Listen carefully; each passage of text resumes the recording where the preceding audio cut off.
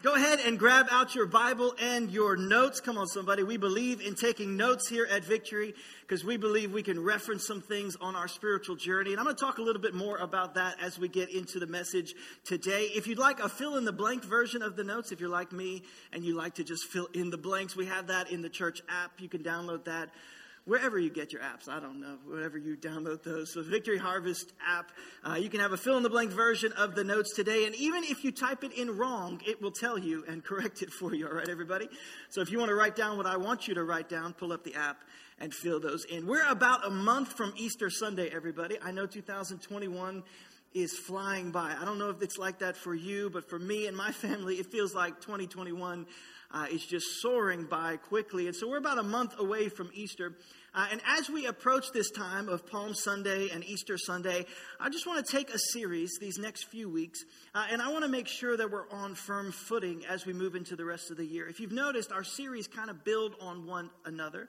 And so this next one that we're going on is called Foundation. And I just want to talk a little bit about having a firm foundation, making sure that we're strong and secure theologically, that we have this firm foundation. Because we come from a lot of different backgrounds. Spiritually, we come from a lot of different backgrounds when we get saved. A lot of people come from different ideas or environments, a lot of different things, not just de-churched, but unchurched. And so a lot of people might not have that foundation in the first place. And we never take for granted that someone maybe had the same upbringing or the same mentorship or the same ideas or environment that you have. And so in the church, we never take that for granted. At my house, my wife and I are raising 3 little children, all right, everybody, which is just experience in itself. And so we are raising those, but I'm more and more often, I'm finding myself looking at my kids and I'm remembering a lesson or an idea or something that I learned or something that I know how to do or something that I have experienced. And I'm looking at it and I'm like, when are you going to learn that? Like, when is somebody going to come and teach you those things that I already know? And then I realize that person is me. Come on, somebody, like it should fall on my shoulders. But I'm finding myself raised. So we should never assume someone else has had the upbringing or the stories or the things that you've experienced. We never had the mentorship or maybe the opportunity to learn some things. And so I want to have a few weeks where we just go back and we cover some of those things that maybe they have. In other words, there's a journey in the Christian life. And so our verse for the series right now is out of Hebrews. This is the verse we're going to use all throughout this series. But he said, therefore, leaving the discussion of the elementary principles of Christ, let us go on to perfection. In other words, there is a progression.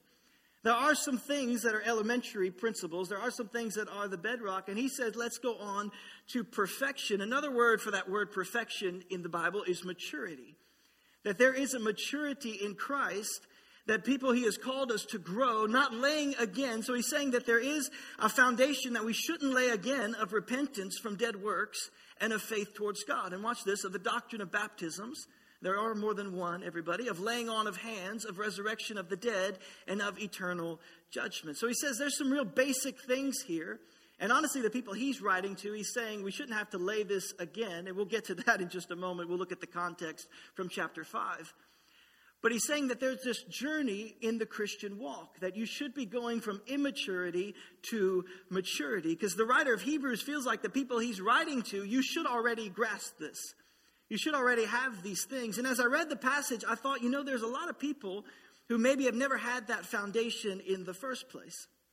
And I don't know if you know this, but this is my job to make sure, as your pastor, that you don't get stuck. That as your pastor, that you don't just do this thing as kind of a spiritual rote, this to-do list of the week, that you don't get stuck in these things, but that we actually are progressing, that you're actually growing. And that is, we never want to assume that everybody at Victory is in the exact same spot or that everybody has caught up to where we are. And then I want to make this statement, we never want to assume that we are further than we are. That we are more mature than we are, that we can leave behind these things. Because if you don't lay the foundation right, everything else, if you're a builder, everything else doesn't matter. You can build as well as you'd like, but if the foundation is not strong, then the house, it doesn't matter how you build the house, it doesn't matter how straight the beams are. If the foundation is wrong, you're going to be trying to correct that for the rest of the time. And so I want to just take a few weeks and make sure that in this Christian walk as a church that we are strong theologically. That we are strong with our base and we are strong with our foundation because each principle builds on the last one. We try to do it in our series here, but also in the Christian walk. It's a little bit like math. If you took math in school, how many of you trying to forget all the math you ever learned in school? There we go. We got some of us. How many are in school right now taking some math? All right. In my house right now, it is addition, subtraction, division, multiplication. All right. So I am brilliant in my house right now, right? I know how to add numbers. I could divide. Come on, somebody. I have superpowers and I can divide. But as I look back, as I remember math, right, in high school, I remember, right, you had to take Algebra 1. You had to take Algebra 1. You had to take it no matter what. Whoever you were, if you went to high school, you had to take Algebra 1. You ask, well, why in the world do you have to take Algebra 1? It's because you have to take Algebra 2. Come on, somebody. That's why you have to. And so Algebra 2 doesn't make a lot of sense if you haven't learned Algebra 1 yet. You can try, but it doesn't make a lot of sense. And then we progress, right? We progress into shapes and geometry. And we start learning about rhombuses and all those different shapes. And some of you, if your mind is more geared that way, you're like, why couldn't it all be shapes, right? Why couldn't it all just be pictures and shapes and those things? But we make it through geometry, right? And then the rest of you go on and you take pre-calculus and calculus in high school. You begin to take those things. And you say, well, why in the world do I need to finish up calculus? So when you get to college, you can take statistics. Come on, if you're not in a STEM major, you take statistics. And that sets you up, right? It makes you successful when you move on to take quantitative analysis, which is always fun, right? Using numbers to solve problems. And all of that sets you up and prepares you well for your life of using a calculator, everybody, all right? It prepares you for the final stage in your journey. Here's the problem, all right? The Christian life does not have a calculator. Christian life doesn't have this end-all kind of cheat function we get to at the end of it all. The Christian life says you need to be kind and generous. And you need to love your enemies and do good to those who use you and despitefully hate you. And it says that we need to be kind even when you don't feel like it. And the Christian life has these things, and there's no calculator to punch in to get the outcome of that. There's no shortcut. You have to know the principles of God's word that help you pursue a life of faith. You have to have the foundation strong. And so the next couple of weeks, I'm going to help you get that down because there's supposed to be a progression. I told you it's my job to make sure you don't get stuck. It's my job to make sure that we are growing and we are progressing. Because listen to me, the Christian life can be incredibly discouraging and frustrating when you're not growing. When you're not progressing, when you're stagnant, the Christian life can be incredibly frustrating. And I want you to live the life that God has called you to live.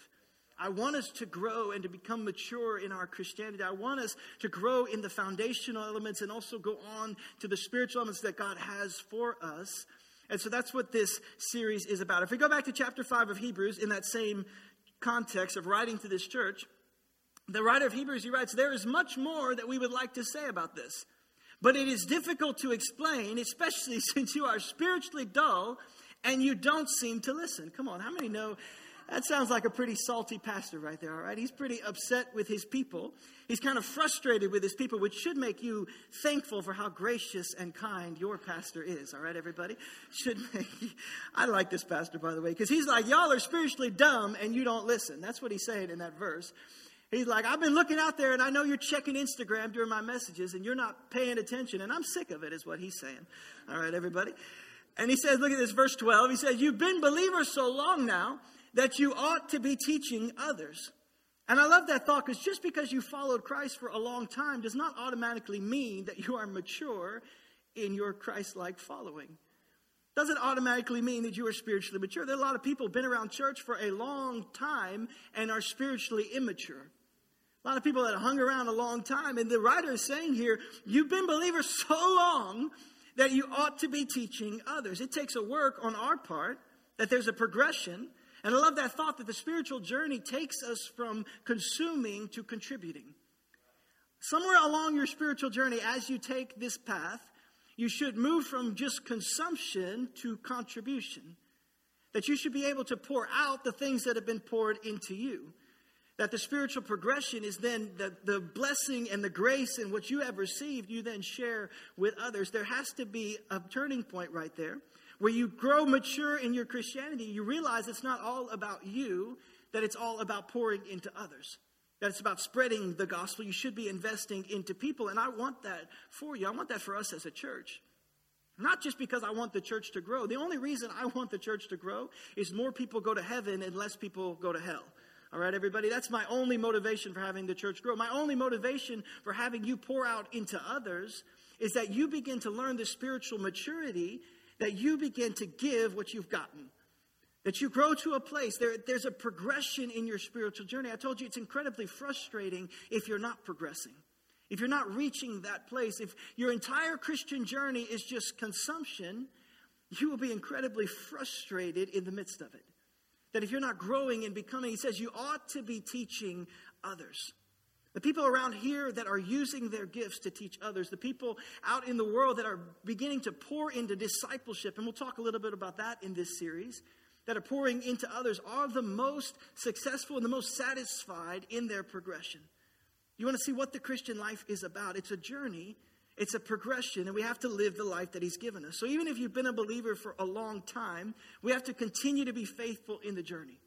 Even if you've been around a long time around the church, we have to continue to be faithful and to know there is a progression to maturity, that we can begin to further the cause of Christ. We can begin to further, we can make a difference. And he says about these people, you're not only not mature, but you need somebody, watch this in the next verse, he says you're not only not mature, instead you need somebody to teach you again the basic things about God's word. And then he starts to trash talk. I love this pastor, all right? He starts to write to these people. And he's starting it off, and then he's like, and you're just not even, you're dull, and you don't even listen, but you're not only mature, you need someone to teach you the basic things. You're like little babies, right? You're just a little baby. Like you want to pacify a little baby, you want some milk, right? He's starting to trash talk, like you talk about deep things, you can't even handle deep things. It's a little baby, you're just not going to be. He says, you're like babies who need milk and can't even eat solid food. I just picture them on a basketball court. Anybody else just picture them on a basketball court? Come on, somebody. We have a basketball small group that meets back there on Sundays. Come on, just picture them just trash talking right here. Just a little baby, can't even understand the deep thing. For someone who lives on milk is still an infant and doesn't even know how to do what is right. He's saying you need to reach a place of maturity. You don't even know how to do what's right. You can't even talk about the deep stuff. Solid food is for those who are mature, who through training, and that's another word for that is practice, who through constant practice have the skill to recognize the difference between right and wrong. That's my prayer for all of us, myself included, that we begin to put into practice these things, that we're not little babies, we don't need a pacifier, that we begin to put into practice through training that we can recognize right from wrong. You say, well, what does that look like? It looks like training. It looks like practicing. It looks like there's no calculator to this. There's no shortcut to this thing. This is a progression in the spiritual journey. It's going to take some work. It's going to take some practice, some training to have the skill to recognize the difference between right and wrong. That we're not out there just getting tossed around by every philosophy and every culture and everything that seems to raise itself up as this emergency or this idea or this new thing. No, we're not tossed around by all of that. We're not tossed around by culture that begins to say, well, everything is right and God is bigger and love wins, so you can do whatever you want to. We don't get tossed around by those things because we put into practice and training the principles of God's word. It's a progression. And so the next time it says, well, it doesn't matter what you do, and culture tries to say, well, love is bigger and love wins, and so you can sleep with whoever you want to, and you can smoke whatever you want to, and you can do whatever you want to, because it's all good, right? Because love wins. We can say, no, I understand the authority and the power of God's word, that I know that he's the same yesterday, today, and forever, and I'm not going to be swayed by any priority or any culture or anything that tries to come against the word of God. It's a progression by faith, by practice, and by training. We understand what is right and what is wrong. So you want to be solid in your faith. You feel like I'm a little confused when I hear this friend of mine talk about this idea and I see this happening. And we're going to talk about this a little bit during this series. But I just want to hear at the outset, I want you to grasp this idea that it is a progression and it is a practice. That when we get confused and we think, well, they said this and I see them living like this, we understand, no, sin is sin. And I understand what God's word says, and so I can distinguish between right and wrong. I can have that distinguish. It's going from immaturity to maturity.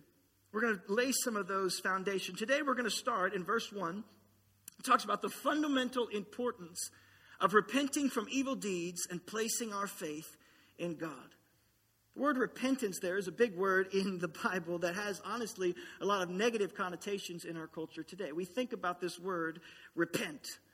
We think about repent. Come on, somebody. We think turn or burn.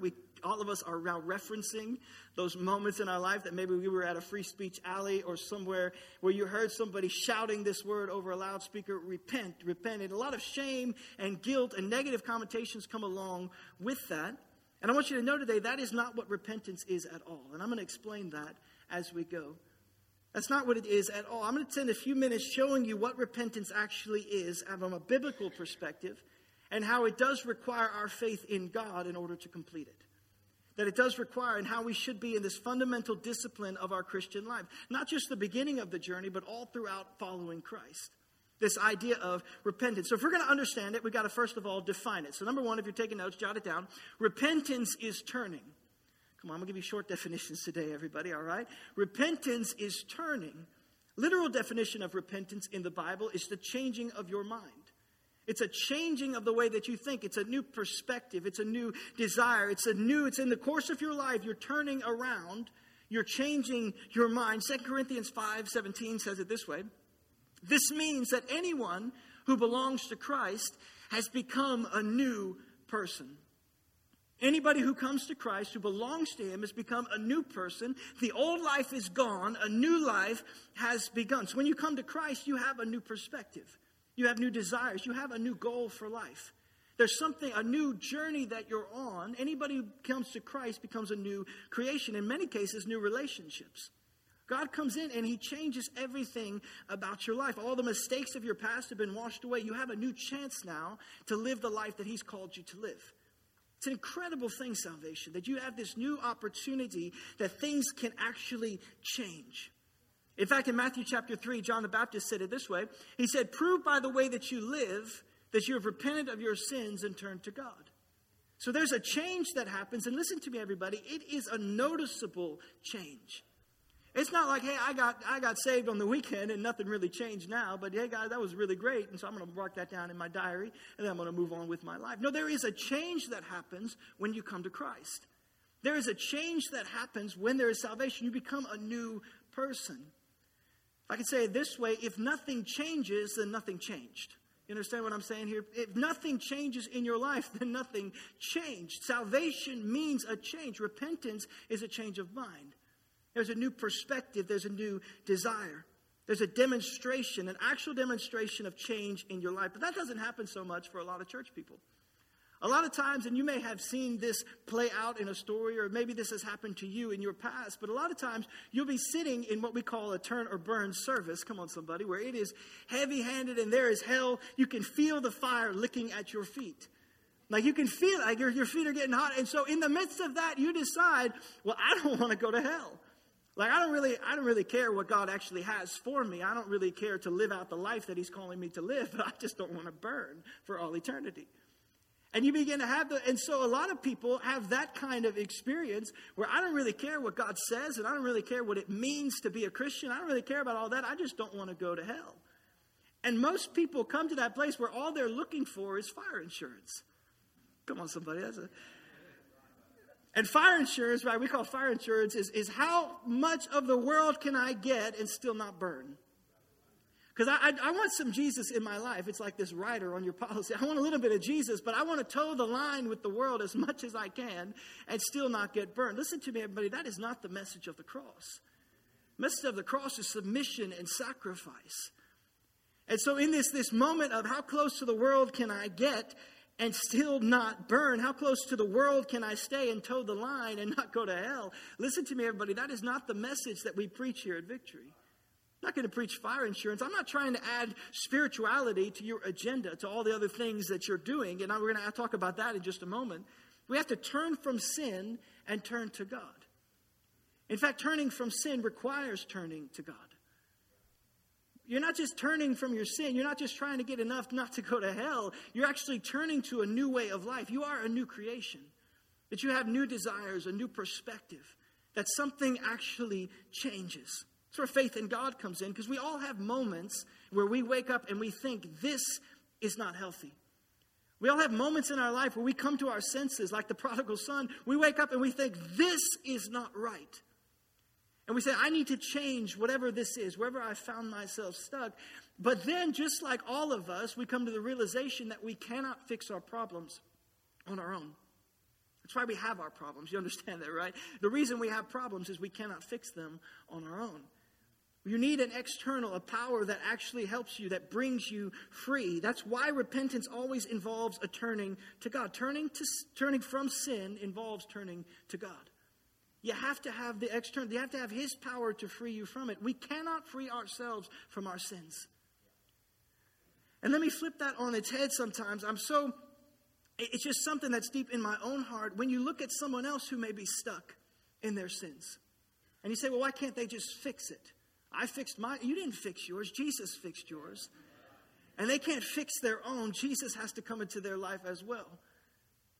We look at people sometimes with and I'm sorry, this is just a soapbox for me. We look at people sometimes with our judgmental eyes and we think, well, why can't they just pull them out? No, they need Jesus just as much as we do. They need it just as much as we do to pull them out of where they're stuck. We turn from sin and we turn to God because we have all gotten ourselves in a pattern of behavior. We have all found ourselves stuck and needed to be free because of Jesus' power, not because of anything we do. That we turn from sin and we turn to God. And so if we're really going to change, then faith has to be a part of the equation. There's repentance, he says, and faith in God. This fundamental belief, this foundation of our faith, repentance from sin and turning faith in God. We have to have faith in God because that's where the power comes. That we can't get ourselves out of this place on our own power. About 10 years ago, somebody donated a church shuttle bus to church here at Victory. And because I was the one that prayed that thing into existence, no applause necessary, everybody, all right? I'll tell you that story another time. That's for another week. But I prayed that thing into existence, and so I got to be the one that drove the church bus. All right, everybody? Now, me today, with 3 kids and married and stable, I am still a pretty bad choice to be the church bus driver. All right, everybody? But me 10 years ago was a phenomenally bad choice to be the church bus driver. Just an incredibly unwise choice. But I got my CDL.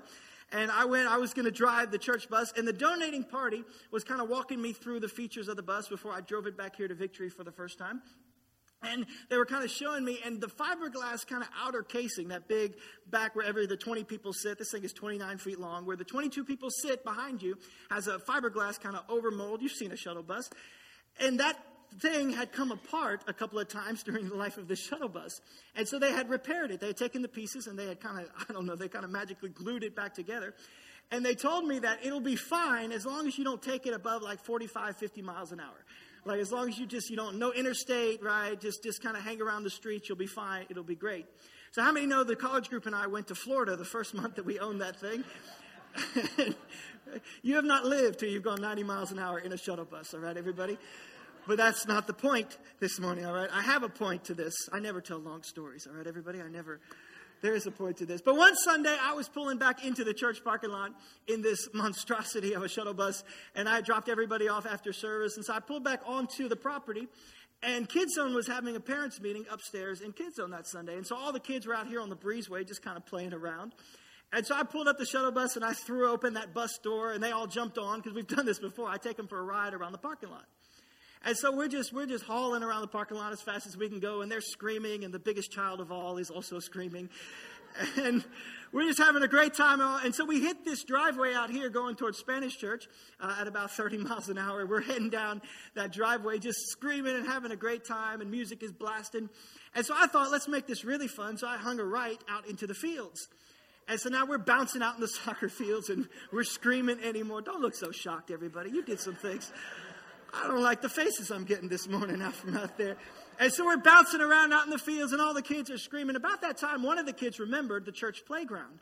And they start chanting for me to take them to the playground. And so we come shooting back across this field out here. And I stop on that side of the driveway. And I mentioned that it looks like the ground is a little wetter on that side of the driveway than it is over here. It looks a little more like, and I'm trying to reason like, okay, this bus weighs a little bit, but I've got kids on here, not adults, and so it doesn't weigh. And I still remember they start screaming. I remember one little boy right at my ear, right here going, no, it's dry, it's dry. and so, like sin destroys everything in your life, all right, everybody? I listened to the lie instead of verifying for myself. And so we take off and we're bouncing right over tree roots and over the driveway.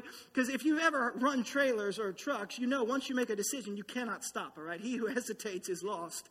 When you're going to go across mud, you just have to go. You just keep on. So we go bouncing through that and everybody's screaming. It's a great time. And at some point, the front wheels of my shuttle bus came off the ground. And the back wheels, all 4 of them, sunk up to the axle in the mud. And it got real quiet real quick on my shuttle bus. And I looked out my window to see the parents who should have been in Kids Zone running towards me, screaming and waving their hands. And now I have sinned and I must repent, right? I have to turn. I have to go back to where I came from. I'd like to rewind the clock about 30 minutes back to where I come from. And so I turned to look at all of my buddies, and they're all hiding underneath the seats of the shuttle bus. They have hidden, which is just like your friends when you get in sin, everybody. You understand this, right? Like, they'll take you to the club, but they won't drive you home. You know what I'm talking about? Come on, that'll preach right there. I don't even know where I was going with that. But just like I said, we have to repent. We go back to where we're talking. Now, everything turned out all right, everybody. I am still alive, all right? They did not string me up from the nearest tree. I am still here to talk to you, all right, everybody? All the kids were there and accounted for. And how many know it's good to have a dad who's got a 105 horsepower Kubota tractor and chains who can come pull you and your shuttle bus out of the mud? Put that on your bumper sticker, everybody. The point is, sin is the same way. Sin is the same way. We make bad decision after we follow somebody else. We make bad decision after bad decision. We get ourselves stuck. We find ourselves in a situation where we look out the window and we say, this is a bad situation. I am in a bad situation. I have done wrong. I need to get out of this. But listen to me, everybody. You cannot pull yourself out by yourself. Under your own power, you cannot get yourself unstuck. You cannot fix yourself. You cannot break the addiction. You cannot break the hold that sin has on your life by yourself. You need God's power in your life. There has to come a place where you recognize, yeah, I'm in a bad spot, but then you also recognize repentance and faith in God. You recognize that where this fix is going to come from, that I need God's power. I need Him to bring me out of whatever it is I've found myself stuck in. And how many know your Father in heaven has a tractor big enough to pull you out of the mess that you're in? He's got one big enough to pull you. His chains are strong enough to pull you out of whatever mess you found yourself stuck in. So repentance is turning from sin, turning to God. Now, what makes us make that turn? Number 2, if you're taking notes, jot it down. Repentance requires truth. It requires turning. It is turning from sin to God, but it requires truth. We have to have a moment that we wake up to what we are doing. Nobody does sin believing that they are doing something stupid. Nobody does sin believing that they are doing something that's going to hurt themselves. Nobody does it. No, people do sin because they believe they found a solution. People sin in their life. They go after these things because they believe they found a solution. I'm going to pacify my pain in that drug. It's going to pique my interest. It's going to satisfy me. It's going to make me happy. It's going to do whatever it is that I'm looking for. They believe they found the solution, and so they fall into it. And we believe that because we're blind. It's deception, the Bible calls it. 1 Corinthians says it this way. It says, the God of this age has blinded the minds of unbelievers. And so there's a blinding that comes, so they cannot see the light of the gospel that displays the glory of Christ, who is the image of God. The next time you're trying to judge somebody who's not a believer, but they've fallen into sin, remember this, it's a deception. There is a blinding that comes. Nobody sins because they know, well, this is going to send me to hell. People sin because they think they found a solution, even though it's a false one. And so they find themselves stuck. We're blind in our sin. So repentance requires truth, because if you don't know you're a sinner, you won't know you need a Savior. If you don't know that you're a sinner, you won't know that you need a Savior to save you. And I think so many times this blindness tends to permeate even into the church. That we read verses like, all have sinned and fallen short of the glory of God. And we think, well, that's everybody but me. I understand that I have a sinful nature, but that was Adam in the garden and Eve, and they gave me that sinful nature, so I need to repent for that. But I am not truly sinful. And we have this pride that creeps in that says, well, I don't need the gospel and I don't need the salvation because I can do enough good things on my own. No, all have sinned. All have sinned and fallen short of the glory of God. As we begin to recognize this idea that we are blind in our sin, that it blinds the minds of those who can't see the glory of Christ. There has to come a place where truth breaks into their lives. That truth begins to reveal the life that we're living, reveal the sin that is in our own lives. There's a truth. And honestly, a lot of times that moment when we wake up to our sin, and we realize that we need Christ to save us, that moment, honestly, a lot of times is coupled with a whole bunch of pain. There's a whole lot of pain, a lot of drawback that comes with that. 2 Corinthians says it this way: the kind of sorrow that God wants us to experience leads us away from sin and results in salvation. You're going to be sorry. There's going to be a sorrow that comes where you wake up and say, this is wrong, and you see the destruction that it's doing not only to your own life, but to those of your kids and those around you. That you're basically sowing destruction into your life. And you wake up to that moment, there is sorrow that goes along with that. There is a moment that you wake up and you realize, I am a sinner, and there's sorry, godly sorrow. Godly sorrow says, I hate that this happened. I hate what I'm doing to those around me. I hate that I need to change. Godly sorrow says, I need God to come in and rescue me. I need to change this thing. And the Bible says there's no regret for that kind of sorrow. That's a godly kind of sorrow in your life where you feel like, okay, I hate that this is happening. I hate that I'm making that decision. I don't like the person that I'm becoming. I don't like the decisions I'm making that's killing everything around me. There is a godly sorrow that comes at that moment where we recognize that we are sinners. And you probably hate, but it says there's no regret about that, because honestly, at the end of that sorrow, you will begin to appreciate and love that sorrow. Let me explain what that means. You'll begin to find the joy in that sorrow. That godly kind of sorrow. You'll probably hate the path of mistakes that you made, but when you wake up to the reality and make the change, you're going to say, thank God. Praise God that I came to this moment. Praise God. I hate that that thing happened. I hate for the destruction that it caused. I hate the path that I had to walk, but praise God that it brought me here because it brings and results in salvation. You look back on that and you ask anybody who's been in the faith, you look back on that moment, you hate the path that you walked before it, but praise God that it brought you to that moment. That godly sorrow brought about salvation, that it led you to Christ. That you can say, thank God for that business that fell apart. Thank God for that relationship that fell apart. Thank God for those things that I hate that it happened. I hate that it hurt people. I hate what it sowed in my own life, but man, it led me to salvation. That I actually recognized that I was a sinner. It's a godly sorrow. The other response is worldly sorrow. Watch this in the next. But worldly sorrow, this is what a lot of people have, that's coupled by guilt and condemnation and shame. It's not a godly sorrow. It's not recognizing who we are and what we need. This is a worldly sorrow that's guilt and condemnation and shame. It lacks repentance. There's another kind of sorrow, and oftentimes this gets touted as the way to bring people to Christ. No, godly sorrow is the way we bring people to Christ. This worldly sorrow lacks repentance. This is the sorrow that says, well, I hate what I've done, and I hate who I've become, and I hate what it's doing to the people around me. I don't like the situation that I'm in, but it's not bad enough for me to change. No repentance. I'm not going to actually make a change. I'm not going to move in the right direction. I'm just going to hate what I've done a whole bunch. I'm just going to hate the decisions that I've made, and I'm just going to begin to hate myself, and all this is just a spiral out of control, but there's no repentance that goes along with it. This is worldly sorrow. This does not lead to salvation. This leads to death. This is worldly sorrow. And so oftentimes, and even in my own life, we tend to gravitate towards this when we judge other people. We tend to think this is the weapon we have to reach people for the gospel. It's not. This is worldly sorrow that says, well, I hate these things that I'm doing, and you really made me feel bad about that. I'm sorry about all those things, but I'm not going to change the things that I'm doing. There's no repentance. I'm not going to change the places that I'm going. I'm not going to change the relationships because I like them too much. And I'm not going to change the things I'm doing because it makes me feel too good. And I'm not going to change the places that I'm going. And I'm not going to do that. I don't care what God says, and I don't care what you say, and I don't care what any of these things. I'm not going to stop.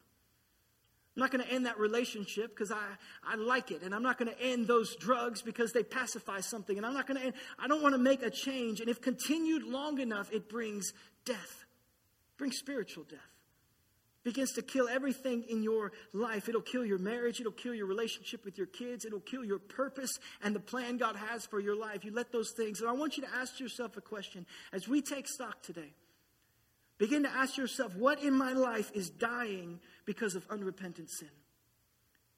This is unrepentant sin. This is sin that you're saying, I know it's wrong and I know I feel, but there is no repentance attached to it. What is dying because of that? Because God can deal with sin all by itself.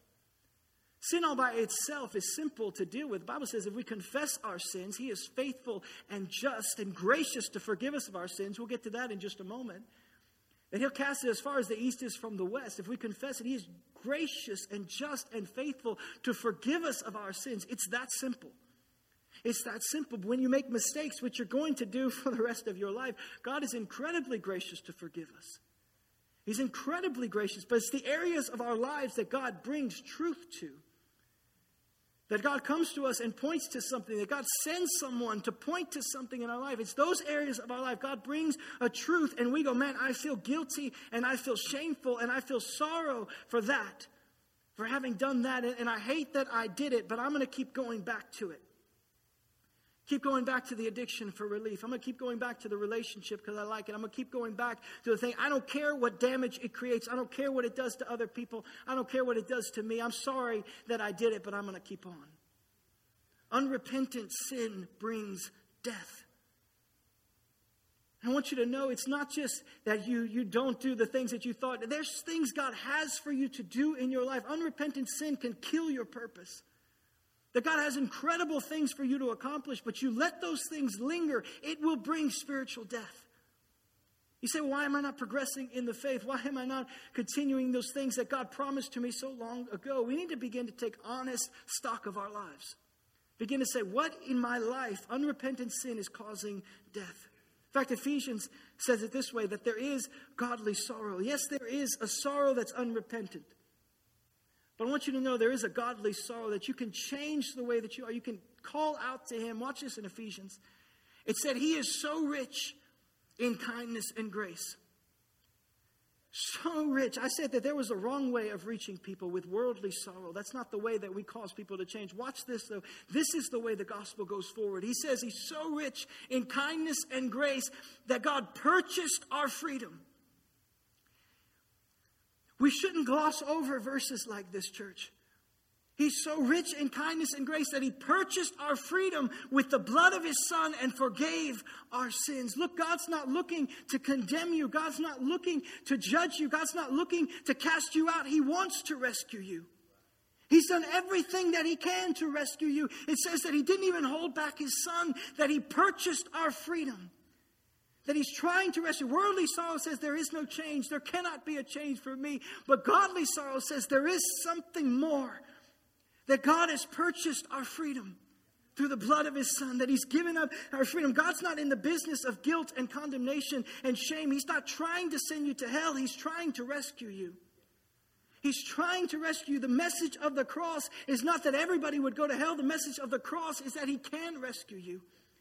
That Jesus came to purchase our freedom. Jesus didn't come to gloat that you can't. He came to show you that he can. That he can rescue us. That he can free us. That he gave up everything. That he purchased our freedom. That God wants to forgive you. That he wants you to have the life that he wants you to live. Repentance. Not fire insurance. You need to know that Jesus didn't come to make you guilty. He came to set you free. He came to set you free. God purchased our freedom. He bought our freedom for us. And so godly sorrow says, I hate what I've become, but I know what Christ can make me into. I know the purpose he has for me. It's godly sorrow, repentance. It's not fire insurance, it's repentance. It's a turning, it's surrender. And the thing that helps us to take that step, number 3 as we close, repentance is triggered by grace. And this may be different than something that maybe you have learned in your past or maybe you've heard somewhere else. Repentance is triggered by grace. To be honest with you, it's not what the world is expecting the church to preach. They're expecting us to just, expect them to be triggered by condemnation or by shame. They expect the church to leave these doors and to come out with a message of judgment and condemnation. But repentance is triggered by grace. Because the Bible says in Romans chapter 2, watch this, don't you see how wonderfully kind, tolerant, and patient God is with you? Don't you see how incredibly patient God is with you? It is amazing that any of us are here today. That any of us are in the church today. Any of us are living lives for Christ today. It is incredible. The amount of stupid things that I did in high school, and I don't tell you the half of the things. I tell you the funny half. I don't tell you the half of the things that I did. Just nonsensical, incredibly stupid things. The things that we've done. It's incredible that God is patient with any of us. That He chooses to use any of us. That He has a purpose for any of us. If we're honest with ourselves today, we would say it is amazing, the patience of our God. It's amazing how wonderfully kind and tolerant and patient our God is. God looks at me and He says, you're an idiot, but I can use you. He looks at us and He says, I can still use you. Like all of us have to take a step back and realize how incredible it is that we weren't exiled and sent off far away long ago. That God continues to accept us. He continues to forgive us, continues to use us in His purpose. If we're honest with ourselves, we recognize how incredibly patient our God is. Can't you see that His kindness? And yet He still extends opportunities to us. In all that we get ourselves stuck in, He still pulls us out. And He asked this question, and honestly, this one hit me. I don't know how it affects you, but He asked this question, does this mean nothing to you? Look how incredibly patient and tolerant, look how kind our God is. Does it mean nothing to you? Can't you see that His kindness is intended to turn you from your sin? It's repentance, another verse says, another translation says, that leads you to salvation. Don't you see that His kindness is supposed to lead you to salvation? That He's patient and kind with you. It's the goodness of God that leads us to repentance. It's the goodness of God that leads us. So Christianity has a transmission problem. The good news of the gospel is incredibly great news. I'm convinced everybody would want to hear it. But the gospel and the message of Jesus Christ has been hijacked by religion and by culture and by those of the world that try to make it into a message of shame and condemnation. It says, no, the goodness of God leads men to repentance. It leads mankind to forgiveness. It's the goodness of God. That there is godly sorrow, but it's coupled with repentance that leads you to salvation. That it says it's the goodness of God that draws us. I'll tell you, the message of the cross has been hijacked by condemnation. It's a trick of the devil to make you feel like you'll never measure up, and so just stay in your worldly sorrow. You'll never be good enough, so why even approach those church doors? There's a condemnation that's hijacked the transmission of the message that says you should never even try because you can't. And it leaves out the message that Jesus doesn't expect you to do it. He can save you. He can rescue you. And honestly, this misgarble, this transmission, it drives people away from God by the millions. That's not what Jesus came to communicate.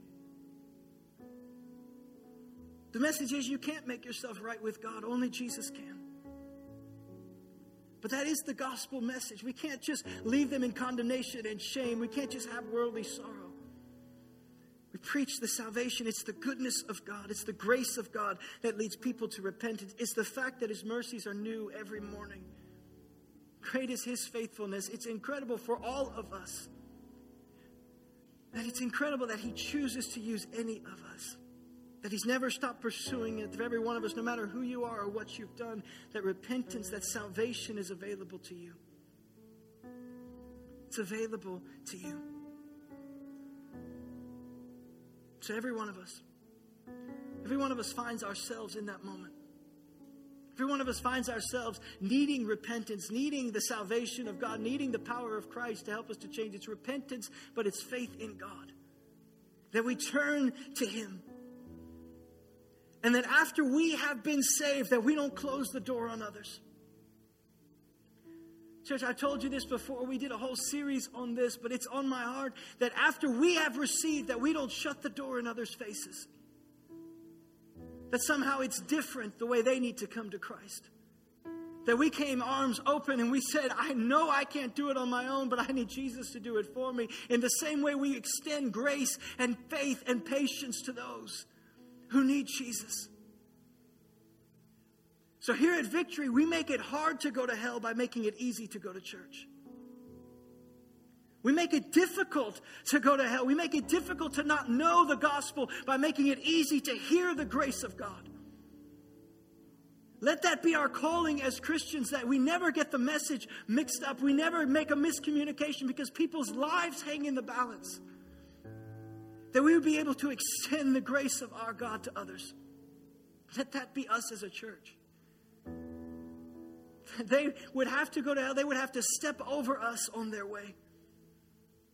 That we make it easy to go to church, easy to hear the gospel, easy to understand what Jesus is offering them, and difficult to choose anything else. That it's the goodness of God that leads people to salvation. You should come here and feel inspired to live the life that God has called you. You should feel inspired to bring others to the cross.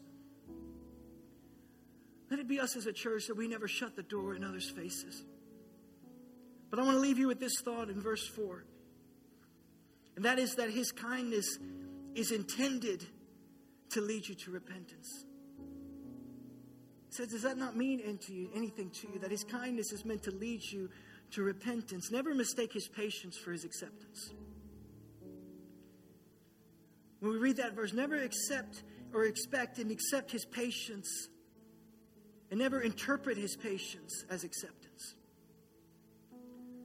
Never expect it to be, never mistake it. You dabbling with an area of sin in your life, something unrepentant. Don't ever think, well, I haven't experienced extreme judgment yet, and so God must not care. Never get to that place as a Christian. That you say, well, I haven't experienced his judgment in that area of my life that I'm poking into, or I'm towing the line over here, and he hasn't judged me for it, so God must not care. No, it says that his patience is meant to lead you to repentance. That he's meant to lead you to repentance in your life, something unrepentant. Well, I haven't experienced that judgment. No, his kindness and his patience and his tolerance, they're extended to you to lead you to salvation. Let me be clear here at Victory. We are a church that believes in grace to its fullest extent, but we are not a church that preaches fire insurance. We preach grace in all its form. We preach grace to the fullest extent of the scriptures. But we will never preach fire insurance. Where you say, how can I toe the line and still have enough Jesus not to go to hell? That's not what the cross is about. The message of the cross is relentless submission. It's sacrifice. It's saying, not my will. I want this new life that you have come to give me. The message of the cross, the blood that Jesus shed, is to lead us to salvation. It's to wash us clean, to give us a new perspective, a new desire. Let that be clear, that we do not expect and we do not treat God's kindness with contempt. Listen to me, church. Jesus is either Lord of all or he is not Lord at all. He will not take second place in your life. The message of the cross is not that this tolerance and this patience that we have all experienced of God, it's not acceptance. It's supposed to lead us to repentance. It's supposed to lead us to a change. If you want him to radically transform you, to change you into a new person, you must repent. You can't live the way that you've been living. You can't go back to the ways that you had before and expect the change to happen. You cannot have that old way and still accept the message of the cross. It is repentance. It leads you to salvation. Gospel is the submission of our lives, the sacrifice to him. It's saying, I know that the direction of my life is wrong. I know that I found myself stuck in a place I don't want to be. I know that where I'm headed is destruction and death. I want to make a change. It's repentance. And it's coupled with faith that says, I know I can't do it on my own. I need Jesus to change me. He says, let us not, this foundation of repentance and faith in God, this turning from sin, turning to God, that God has called us to live the life that he's called us to live. And the incredible thing of the gospel, when you pray that prayer, when you come to that realization, when you repent, God steps in instantly and he changes you. Instantly, and he makes you brand new. In this moment, and he makes you brand new. Some of you are in that place, you're towing the line, but you're saying, I want that change. In that moment of repentance, in that moment of submission, he makes you brand new. He gives you a new purpose, and he sets you on a new path, and you can begin to live the life that he's called you to live. It's never too late. It's never too late to have the purpose that He's called you to live. It's never too late. That God wants you, that He wants to save you, that you can repent, that you can turn, put your faith in God, that Jesus came to set you free. Every head bowed, every eye closed today. Just one moment before we go, I just want to talk to you. And maybe you're far from God today. Maybe you came in here today, or you're watching online and you're not really sure why you came or why you stumbled over the video or why you even clicked and listened. I want you to know that God loves you. And I don't care what you've been told in your past. I don't care what people may have shouted at you from a pedestal. I don't care how people may have judged you or condemned you. I want you to know that God still loves you and He wants you. That there can be freedom from your sin. That it's not worldly sorrow that says, I'm sorry I did it, but I'm going back to it. That it can be a godly sorrow that comes with freedom attached to it. That you can be free of the addiction. That you can be free of that toxic relationship. That you can break free of these chains, these things trying to hold you back. That God still has a purpose for you. If you say, that's me, I need that power in my life. I need God's change in my mind. I want to pray with you. For others of you, you may have included God in your life. You may have just added Him in as something else on your spiritual agenda. But you know that He's not first. You may have said, well, I've got fire insurance, but I'm still going to toe the line.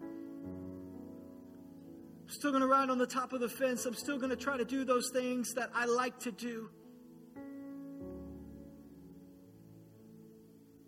I want you to know today that Jesus wants to be Lord of all. He will not take second place.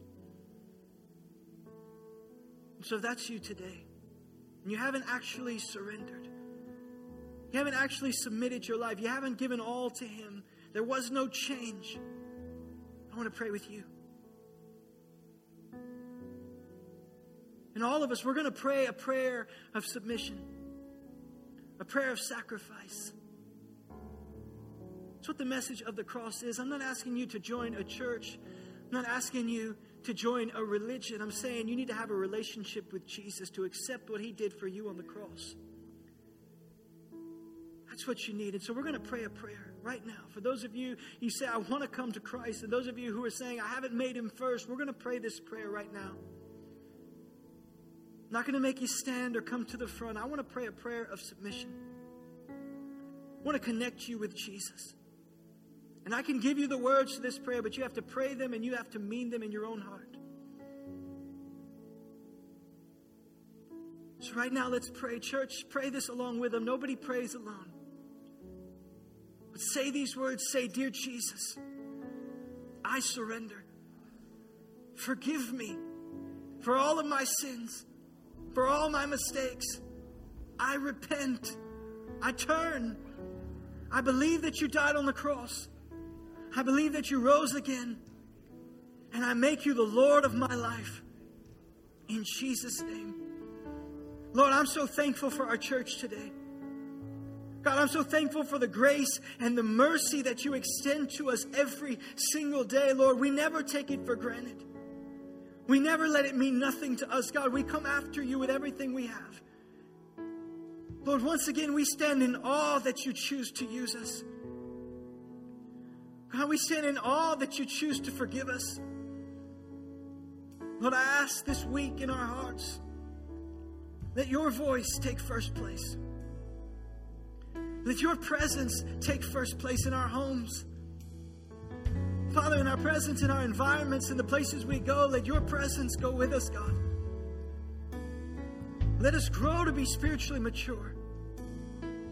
Let us learn to discern right from wrong, God. Let us have that maturity in Christ that we begin to follow you with everything we have. Submission and sacrifice. Submission and sacrifice. And Lord, we say thank you again that you choose to use us, that you love us.